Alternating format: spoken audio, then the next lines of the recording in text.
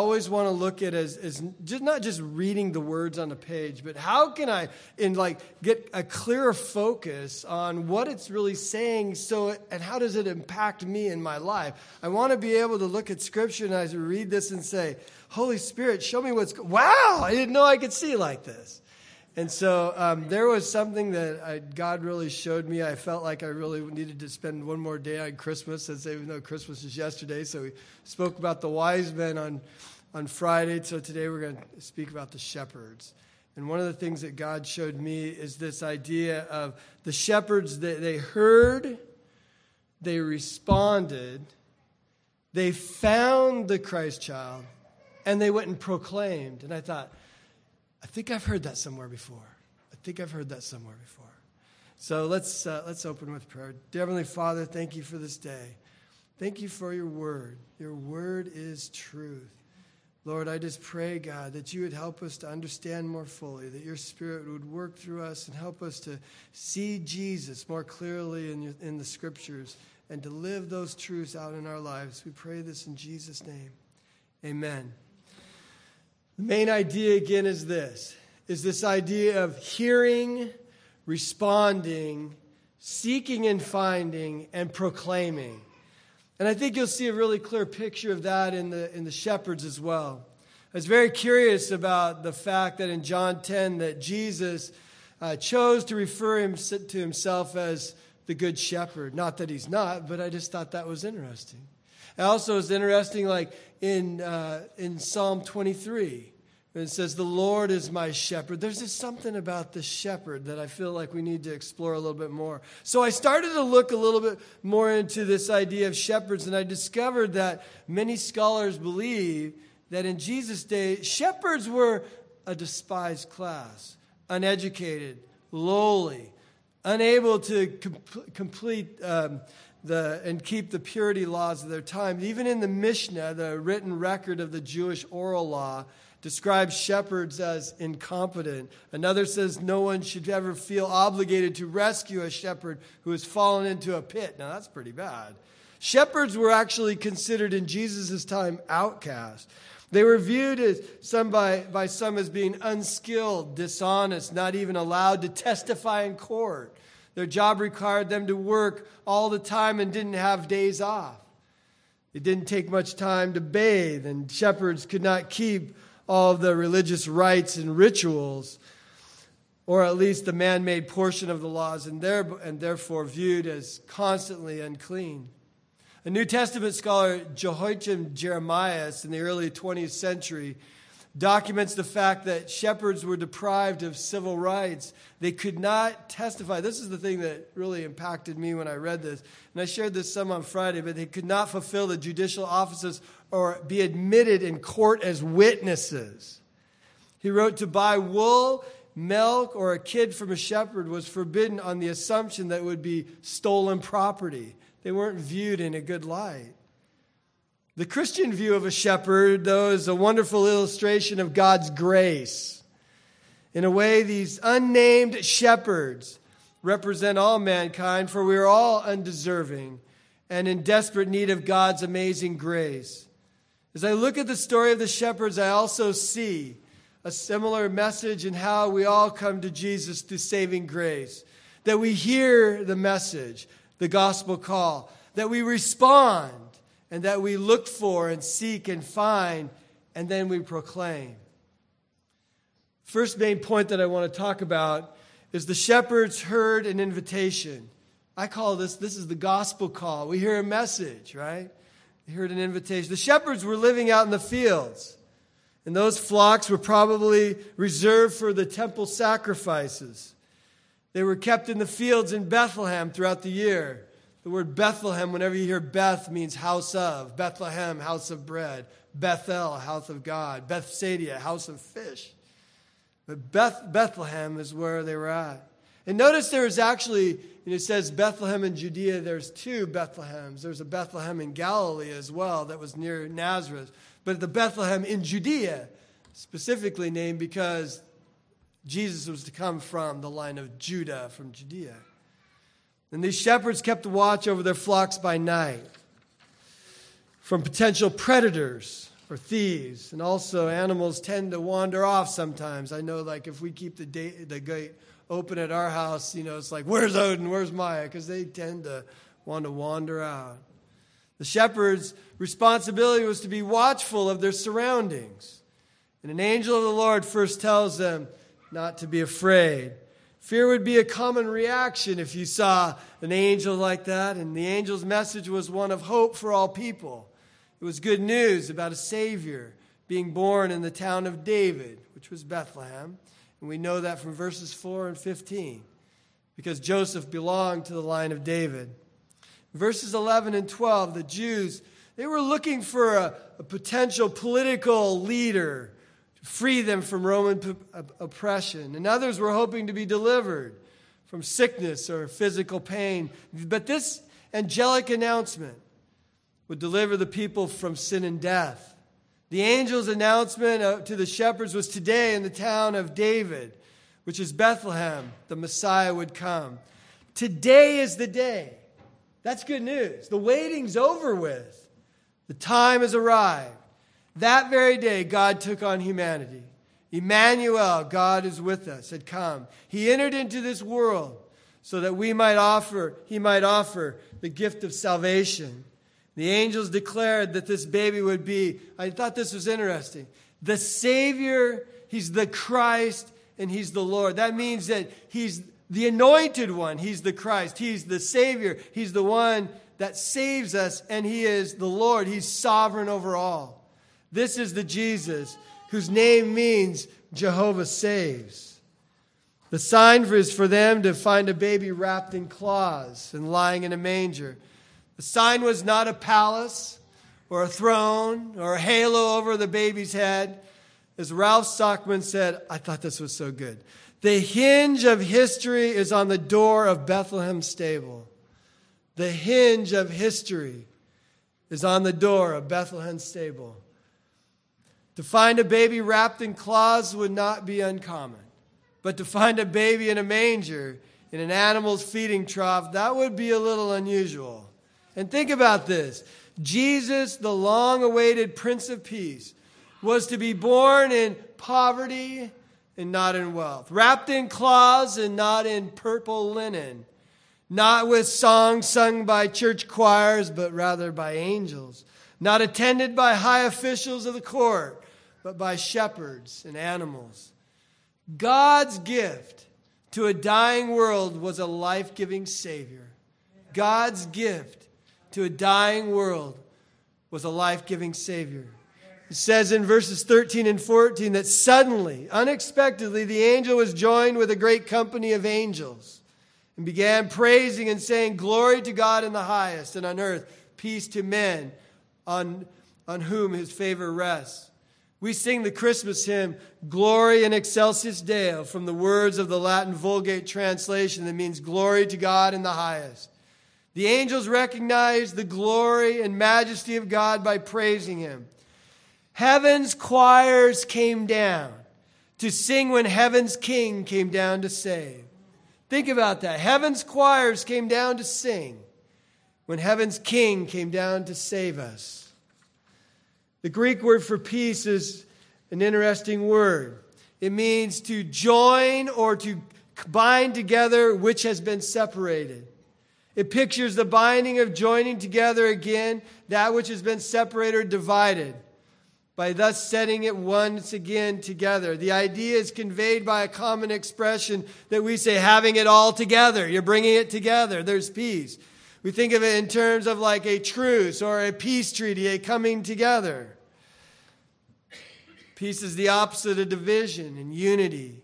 The Hebrew word for shalom, peace as well, means much more than this word in Greek. But because it means well-being. It also means health, prosperity, security, soundness, and completeness. It has more to do with the character than the circumstance itself. Life was tough back then as it is today. But thanks for Jesus Christ coming, that he is the Prince of Peace. He brings us together in him. The cross brings us together. The stable brings peace together. When you look at the nativity scene, you see people coming together. And who are they surrounded? They're surrounding Jesus. He's the reason that we are brought together. It talks about that when we went through Ephesians, when it says we talked about the Jews and Gentiles. They're brought together. There's peace. It's peace in Jesus as we come together in Him. The rest that He offers us, the hope that He encourages. When we experience the peace of God, we should share that peace of God with others as well. And that's what you see what the shepherds were doing. In the Roman world, they were experiencing the Pax Romana, which means the Roman peace. But see, that mark of Roman peace was only exterior. It wasn't interior. The angels were announcing a lasting peace, an eternal peace. It was a peace of mind and soul that is only found in Jesus. Jesus says, "Peace I leave you. My peace I give you. I do not give to you as the world gives. Do not let your hearts be troubled. And do not be afraid." In John 16:33, Jesus says, "I have told you these things so that in me you may have peace. In this world you have trouble. But take heart, I have overcome the world." True and lasting peace is only found in Jesus. Peace with God is received by faith in Jesus Christ. I am so amazed when I look at this Christmas story. I'm amazed that God chose a young girl, an adoptive father who was a carpenter, who would have a baby born in an animal's trough in a small village celebrated by shepherds who were ridiculed and mocked in the eyes of the people. God chose them. God chose fishermen. God chose tax collectors. God chooses you. In verse 15, I want to talk about the shepherds responding. The shepherds heard, but then they responded. And that's what we should do as well. When we hear the gospel call, when we hear the gospel message, when we hear God's call in your life, there should be a response to that. The angelic presence didn't last forever. The angels, it says, left. And the shepherds responded to the message. It doesn't say that the shepherds quarreled. It doesn't say they complained about going. It says they wanted to go and be part of God's work to see what was happening. God is going to use society's lowest occupation and most meager resources to begin an awesome work of evangelism. Think about that. In verse 15, we see the obedience of the shepherds. There is an eagerness and anticipation on the part of the shepherds. There's an urgency on the part of the shepherds. The good news is not to be kept for ourselves. And they didn't. They left in haste, it says, to Bethlehem to gaze upon this wonder about what they were told. The shepherds understood that the angels were speaking for the Lord. And I'm reminded again in Matthew 2, as we talked about on Friday, that the chief priests and the teachers of the law, they knew where Jesus, the baby, was to be born. But they made no effort to go and confirm it for themselves. The shepherds heard the message about the baby being born, and they went to confirm it for themselves. It makes me even think as when we're going through Acts, and we hear that Paul goes to the Bereans, and Paul talks to the Bereans. And what does it say that the Bereans did? That they searched out the scriptures to see if what Paul was saying was true. They were searching, they were seeking. I love those who love me, and those who seek me diligently find me. That's what the Bible says. Are we diligently seeking for God? The next thing that I want to talk about is in Luke 16. 2:16, it says, the shepherds found Jesus just as he said. And that's a promise. I love those who love me, and those who seek me diligently find me. They find me. And did the shepherds find him? They did. The shepherds came as they were. They didn't put on a tie and a suit and everything. They came as they were. Jesus tells us the same today. He says, come as you are. He says, and he gives us an invitation to come. They found Mary. They found Joseph, and the baby was lying in the manger.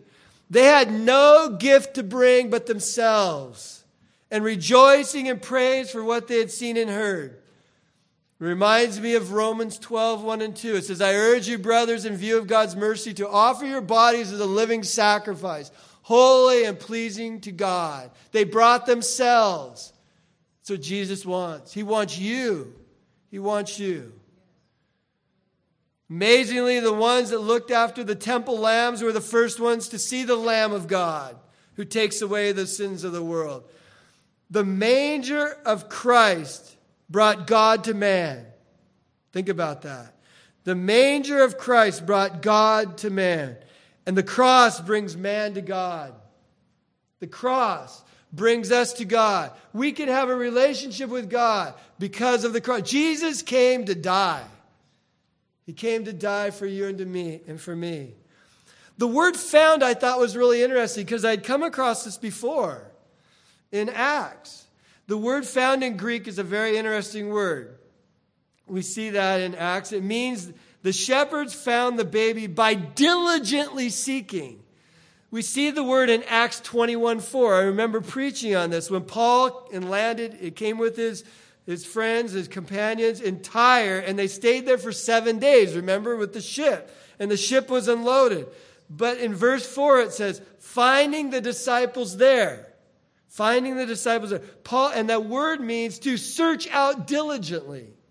Paul and the others that were traveling with him were searching out the brothers there diligently. They had a layover there as the ship was being unloaded. That is what the shepherds are doing. It's the same word. There's a great principle here that we talked about, not only in the one I quoted in Proverbs, but in Jeremiah 29:13 it says, you will seek me and find me when you seek me with all your heart. In James he says, come near to God and he will come near to you. May we be eager to listen, not only to the word of God, but to the God of this word. May we be eager to listen and to obey. That's why Paul says in Philippians 3, I want to know Christ, the power of his resurrection. He wants to know him. He's seeking him out. May we do the same, just like the shepherds did. They heard, they responded, and they went to find. And then after they found him, you know what they did? They proclaimed. They heard, they responded, they found, and they proclaimed. The shepherds believed the message. They saw Jesus. They shared the good news with the world. Should we not be like the shepherds? We believe the message. We encounter the Christ. We share the good news with the world. The shepherd evangelists now give an eyewitness report. Although these shepherds were not allowed to testify in court, I just can't believe this. Although these shepherds were not allowed to testify in the Jewish court system, although these shepherds were not allowed to share, to witness, be witnesses in the testify in court, God used these humble shepherds as a witness for the Savior of the world. Isn't that amazing? Isn't that amazing? That begs the question, when was the last time that we've told someone about Jesus? This is a perfect time of year to do it. And every day should be, but this is a perfect time. Do you know the Savior? Do you understand the story? Do you see what it means? Jesus will come again, but not as a child next time. He will come as the King of Kings. I think of these shepherds as missionary evangelists.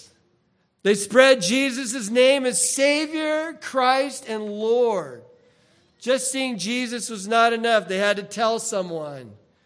They were compelled to share the good news. And so we come to our final point. The shepherds shared the good news of Jesus. In 17 through 20, talks about it was the shepherds who were the first messengers to proclaim the arrival of the Messiah by the angels. They heard the message from the angels. They went and were seeking out Jesus, diligently seeking out. They saw him. And you know, we've been talking about this in Sunday school, and I shared this on Friday. I'm going to share it again. Right? About Noah.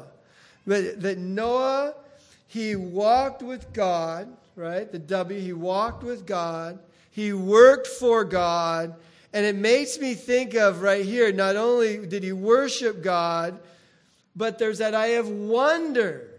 And I just can't imagine. I look at that shepherd right there. And the kings as well, although the kings came at a different time. But the shepherd is there. And what happened? I wonder if they just looked and they were just in awe of what the angels had told them and how true it was. And you could tell how much it made a difference on them, because then they went out and they shared. Here are these people that were supposed to be out there just watching sheep. They're just sharing God's news. They spread the word, and all who heard it were amazed at what the shepherds have told them. We hear today about this idea of the Christmas rush. The Christmas rush. They had a Christmas rush back then too. There was a Christmas rush that day. The shepherds, they heard the angels' good news of great joy, and they rushed around and they told everybody they could find about this good news. There was a Christmas rush. A Christmas rush like no other. I'd like to make just one comment about verse 19 as well. It says that Mary treasured up all these things and pondered them in her heart. I can't imagine all that Mary had been thinking, that God had chosen her to be the mother of Jesus. And the news of the shepherds had brought about the angel's birth announcement. She may have prayed something like this. The same as what I think we could all pray today. Heavenly Father, guide us by your Holy Spirit as we consider your great love. The great love that he has shown them. Help guide us by your Holy Spirit to consider your great love and to embrace the plan that you have for our lives. I think that's a good prayer. And I think that's a prayer that not only Mary, but the shepherds, but the kings and everybody else could pray. Heavenly Father, guide us by your Spirit as we consider your great love and embrace your plans for our lives. We don't know what tomorrow holds, but God does. But he's faithfully called us by faith to follow him, wherever that may be. And I pray that we consider his great love for us and that we embrace his plans for us. As I conclude, I'm thinking about this. The birth of the Christ child, it was a big deal. It was a big deal. And this birth announcement by the angel spread by the shepherds for all people was a big deal. Because it's something that changes your life. That was 2,000 years ago, right? 2,000 years ago. And the same as I was thinking, they said that the angels proclaimed him as Christ, as Savior and Lord. And I'll tell you what, today, he's still Christ, and he's Savior, and he's Lord. And the message that the shepherds had back then is the same message that we have today. To share that he is Christ, he is Savior, and he is Lord. He is the anointed one. He will save you from your sins, and he is Lord over all. He is sovereign over all. He's in complete control over. He's El Elyon. He is the Lord. So, a couple things of application, a couple points. Christmas Day was a big day, big news. And that still the good tidings of great joy are ones for us to share. You know, even though Christmas is past, it's unwise to celebrate Christmas without inviting the guest of honor. May Jesus truly be the reason for the season. And since the fall of Adam and Eve in the Garden of Eden, mankind has had a sin problem. And Jesus is the solution to that sin problem. The God of Abraham, Isaac, and Jacob has continually sent out invitations for us to come. The message that was shared Friday and the message today are similar. Because this idea of invitation and coming.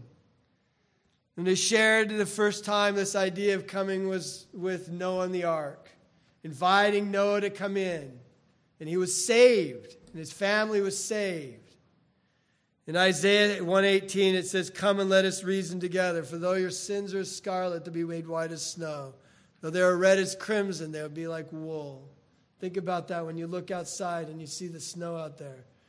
As far as the east is from the west, he's removed our sin. Even the deepest part of the ocean, it says in the Old Testament. You can't find them anymore. He's removed our sin, our guilt. And then Jesus says this, "Come unto me, all you're weary and heavy laden, and I will give you rest. Take my yoke upon you and learn from me." I guess out of all the scripture reading that I've done and the messages I prepared, I just keep coming back to that verse.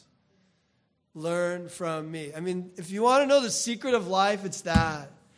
Jesus is Savior, He's Lord, and He's Christ. And if you want to learn more about life, you learn from Him. If you want to be, if you want, Jesus is the great shepherd, and if you want to be safe, you stay next to the shepherd. We saw about today when we were reading about all the problems that maybe some of the great, people of the Bible it talks about, and then you talk about their sins and how they fell away, whether it was Solomon, whether it was David, whether it was Noah. The key is to stay close to the shepherd. Don't wander off. That's the key. So as I close this message, I want you to think about this one thing. It's so important. That the shepherds, they heard. The shepherds, they responded. The shepherds, they were seeking out diligently, and they found the Christ child. And they couldn't keep it in. They had to tell someone. That was a message that was true 2,000 years ago, and it's true today. I just pray when Jesus talks about, rivers of flowing water. Just living water means flowing water. The difference in the Bible between dead water and living water is living water was moving water. And I just pray that the Holy Spirit would just stir your heart about the good news of Jesus Christ and cause you to share the message of the gospel just like the shepherds did. Be obedient and share the word. That's what He's called us to do. The good news of Jesus Christ. That's the message of Christmas. Let's pray. Heavenly Father, just thank you for today. Thank you for the good news that you revealed to the shepherds, and the good news that it's the same good news you reveal to us. The shepherds couldn't hold it in. Lord, I just pray that we wouldn't, your word would be in us like a fire, like it says, in Jeremiah, that we just can't contain it. It just comes out. Lord, that's what I pray. Help us to be your servants in this world and be light and salt in this world for Jesus' sake. Amen.